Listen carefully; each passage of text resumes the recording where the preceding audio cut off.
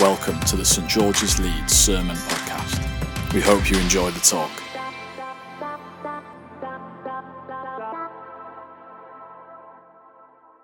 Hi guys, good evening. Oh, that was very, hello. Good evening. There we go. Wonderful. It's great to start this series together, start this new year together, to be welcomed home by God this evening. My name is Eve. I'm one of the clergy at St. George's and a team vicar at St. George's. It's great to be delving into this New Testament letter together. And although we've joked a little bit about New Year's resolutions and it being a new year, but I don't know if you feel this, there is the opportunity to rethink your priorities, to evaluate where you are, maybe as an individual, but also maybe as a small group or in your workplace or in your family. I wonder if you feel that this evening, coming back. Maybe you haven't been in this building for a little while or tuned into a live stream for a little while. There's lots of things in our lives that appeal to our attention and our affection. You might have come into the new year thinking, I've got to do this, I've got to do this, I've got to do this, I've got to tidy my drawers. And God is inviting us this evening to pause, to receive from him as we learn, like the Colossians, how to root ourselves in King Jesus, to let him be the Lord, let him be number one, let him be the lens through which we see the world. And so we're going to journey through the next few weeks in this letter of Colossians. And often it feels a bit easier to get into a letter in the New Testament because it feels a bit more immediate. But we still need to have a think about what that would have meant for its original hearers and what it's speaking into in our lives, in our culture today. And we get to journey a little bit with their journey with Jesus, with them hearing the gospel for the first time and it bearing fruit, and then the maturing in Jesus.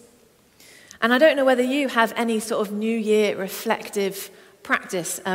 Julia and I, Joanna actually was talking earlier, I have kept a journal, a good old handwritten journal, since I was 17. I let you guess how long ago that was, when my faith became my own. And most days, not every day, it's not kind of religious, kind of legalistic thing, but most days I've kept a record of what's going on, what God is doing, what God is saying, prayers prayed, prayers answered.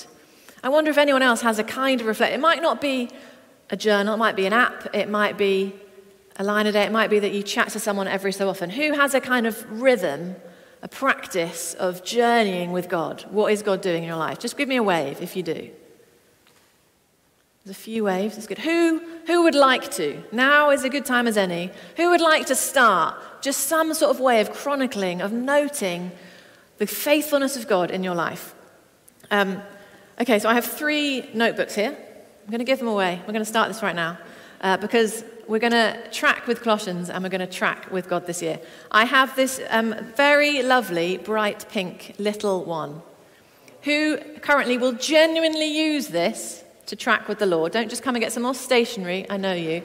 If you would like this, come up and get it now. If you would like a pink notebook to journal with the Lord, you can come and get it. You can just come and get it. Okay, you can't have all 3. So do you have a notebook at home?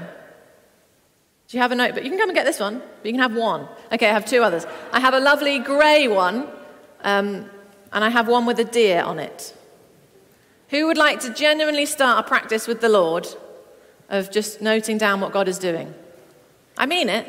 Yeah, great. Would you like the deer or would you like the grey? The deer. Brilliant. Okay, and one more. Who would like to start just practicing journaling down what is happening with the Lord?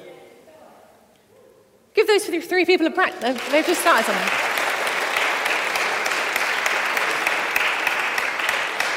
I feel like you were worried there was a catch. It wasn't. It's just an encouragement. Track what the Lord is doing and saying in our lives. Because we come into this 2022 a little bit weary. We're still in this sort of restricted thing. Things aren't as free as we would like them to be. People keep catching COVID and cancelling plans. So we need the resilience of God this year. We need the strength of God. So I want to draw out a couple of things from this opening encouragement and prayer from Paul to the letter to the Colossians. And this city, Colossae, wasn't anything amazingly special. And Paul, the apostle, hadn't actually directly met them or planted that church. It was the fruit of his ministry of Epaphras. I'm going with Epaphras, Stephen. I don't really know if that's how you say it. Hopefully, when you think of you following Jesus, if you're someone following Jesus, you might think of one person or a few key people that shared the Christian faith, shared the good news of Jesus with you. Has anyone got those people in their minds? Hopefully, they're named something easier to pronounce than Epaphras, but maybe not. Mine was called John. So that's easier, isn't it? One of the people was my youth worker, John, who shared the good news and helped me think about what it looked like in my life. And we see at the opening of this letter that Paul starts with thanksgiving in his prayer, and then he prays some specific things, and then he ends with thanksgiving for all that Jesus has done. And we're going to look through this that it might encourage us to know how to pray for one another and for ourselves in this new year, along with Paul. And it opens saying, we thank God when we pray for you, Paul and Timothy say to the Colossians. They thank God in their prayers. How often do we thank God for the people around us, for the fruit of the gospel in our lives? They were thankful that they had faith in Jesus and that their love for God's people was evident. Would people be able to say that of our community this year? They're thankful that that faith and that love spring from a hope beyond them, rooted in Jesus, a future salvation hope. And they're thankful that the gospel is bearing fruit, is having an impact, both of more lives changed and of society and culture around them transformed by the good news of Jesus and the kingdom coming where they were. Where are you in that thankfulness? Where's the fruit in your life, in your small group's life, in your community's life? Be encouraged and make note of what God is doing. And I want to spend a moment on the specifics of the prayer next, after thanking God for the church in Colossians. He has a particular prayer, Paul, in verse 9. For this reason, since the day we heard about you, we have not stopped praying for you. There's a couple of times in the New Testament that says not stop praying or praying unceasingly.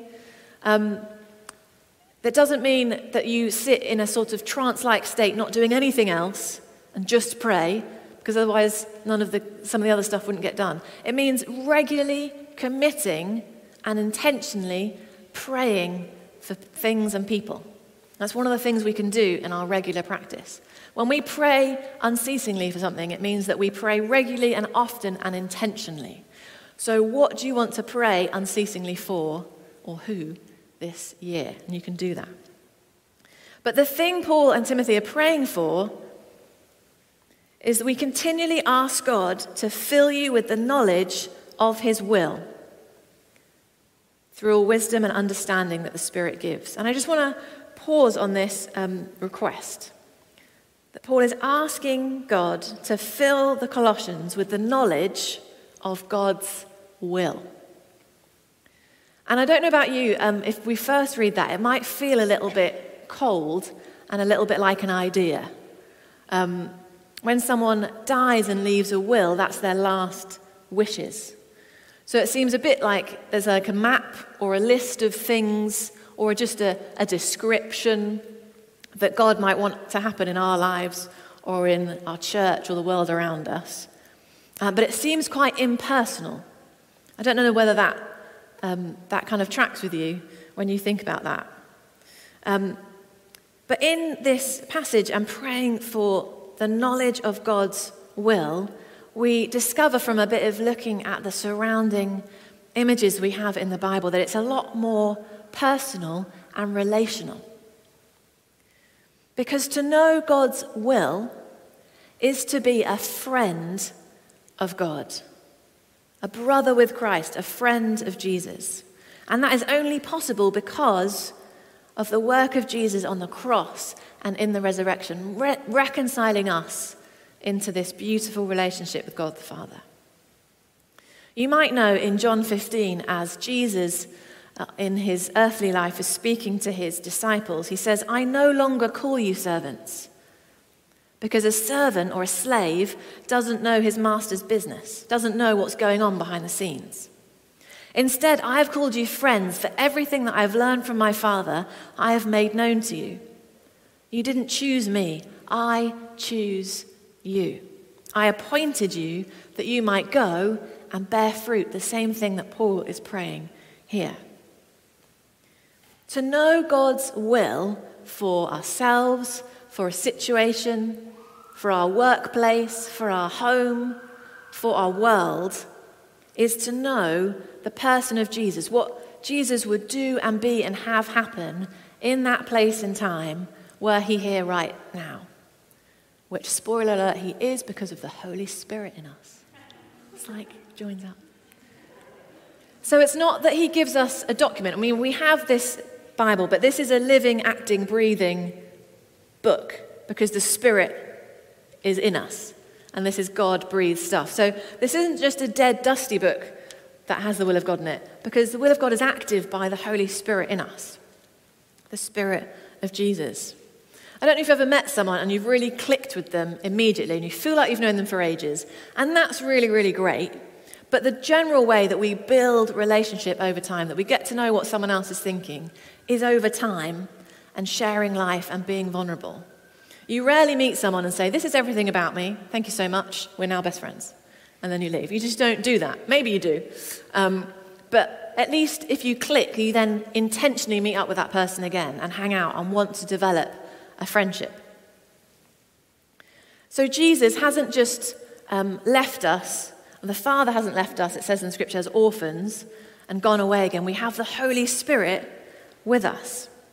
And to know the will of God is to know Jesus and to know his heart for each and every situation, and to then give us wisdom and understanding as we are open to the Holy Spirit to know what to do, the best, most just, most peaceful, most joyful, whole thing to do and be and say in each situation. I don't know if you would like some of that knowledge of the will of God this year.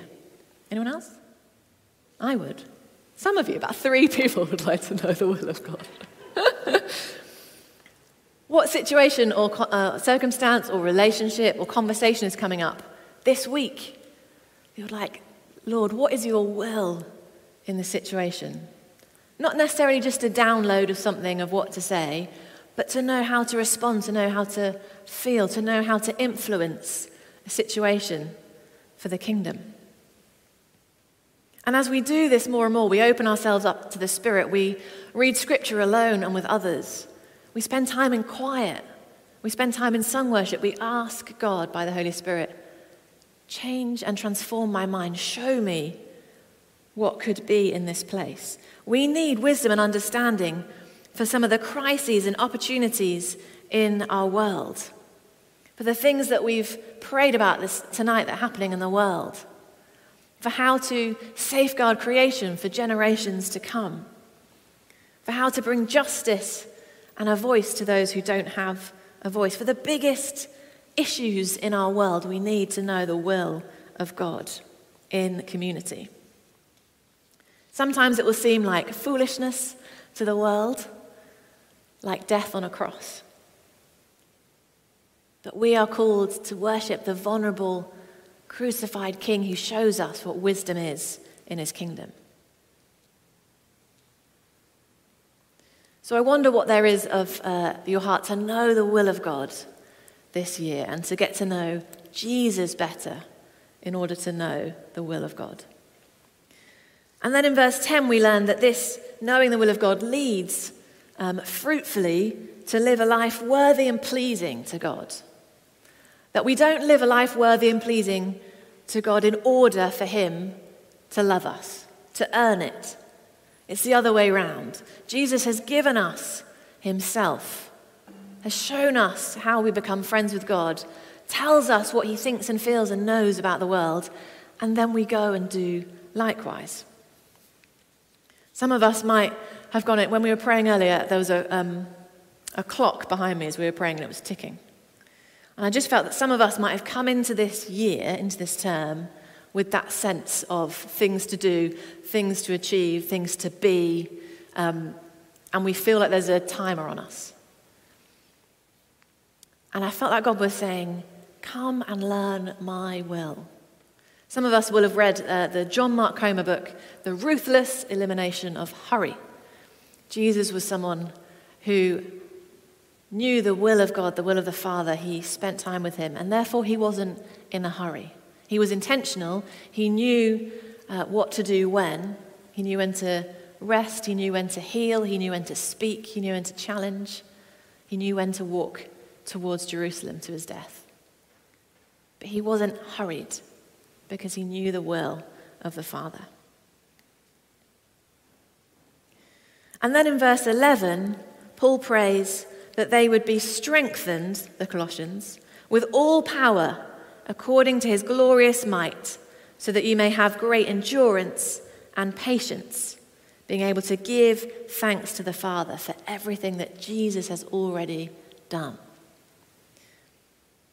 He prays that they would be strengthened with the power of God, the same power that raised Jesus from the dead, so that they would have endurance and patience. Because they were likely to face persecution. We're likely to face trials and difficulties.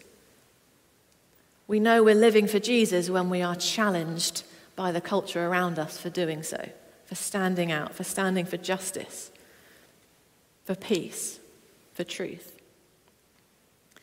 And again, as I was reading this, it struck me that Paul is praying all of this in the context of the Colossians doing pretty well, maturing in faith. The gospel is fruitful.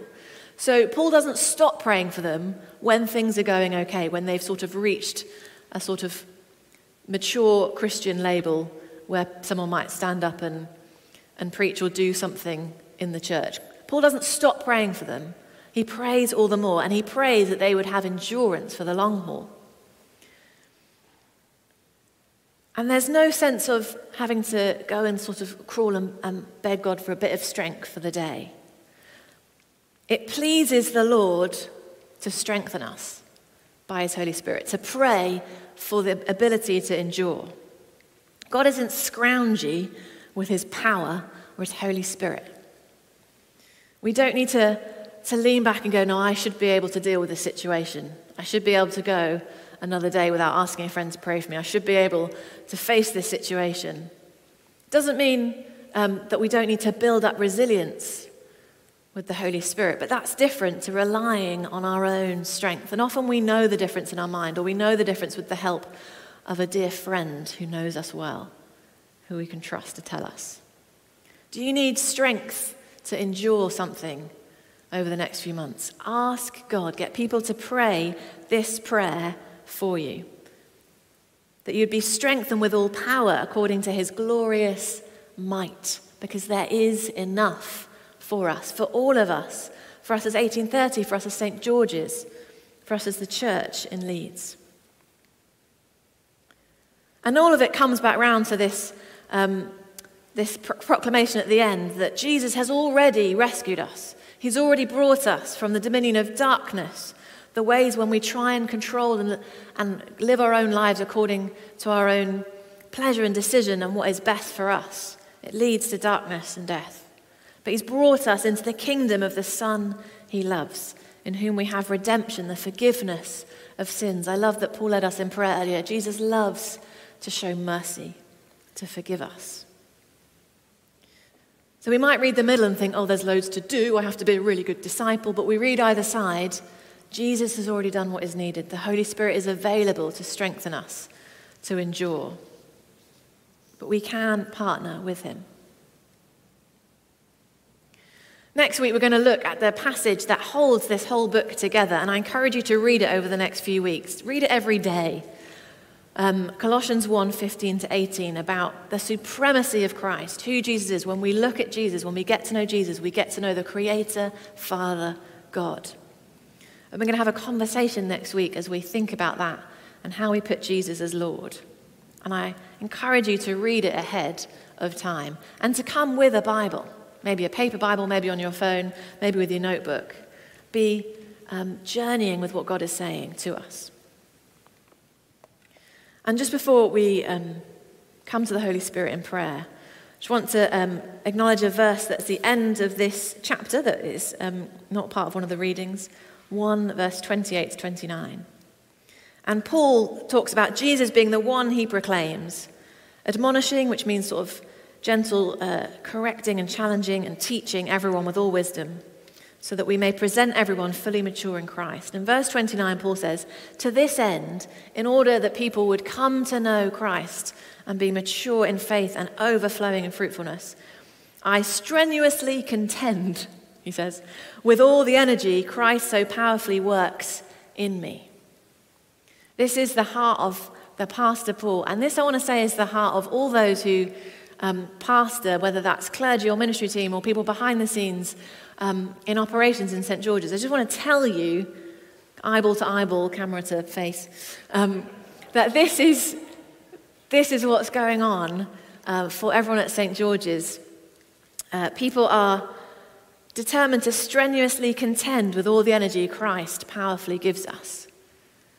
Not so that we can boast in our own stuff, but so that we can say, Jesus, here are more people that are maturing and growing in Christ. And let's keep talking about that over this year. How do we know the will of God? There are plenty of other wills in the world that are trying to steer us away. Hands up if you're called Will. Not those guys. I said that this morning. If you meet a Will, it's okay.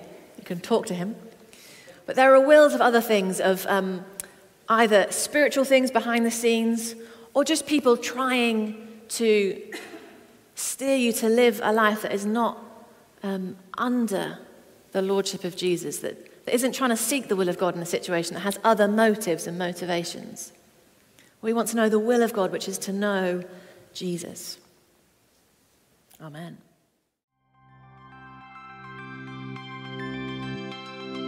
Thank you for listening to the St. George's Leeds Sermon Podcast. For more talks or information, visit stgs.org.uk.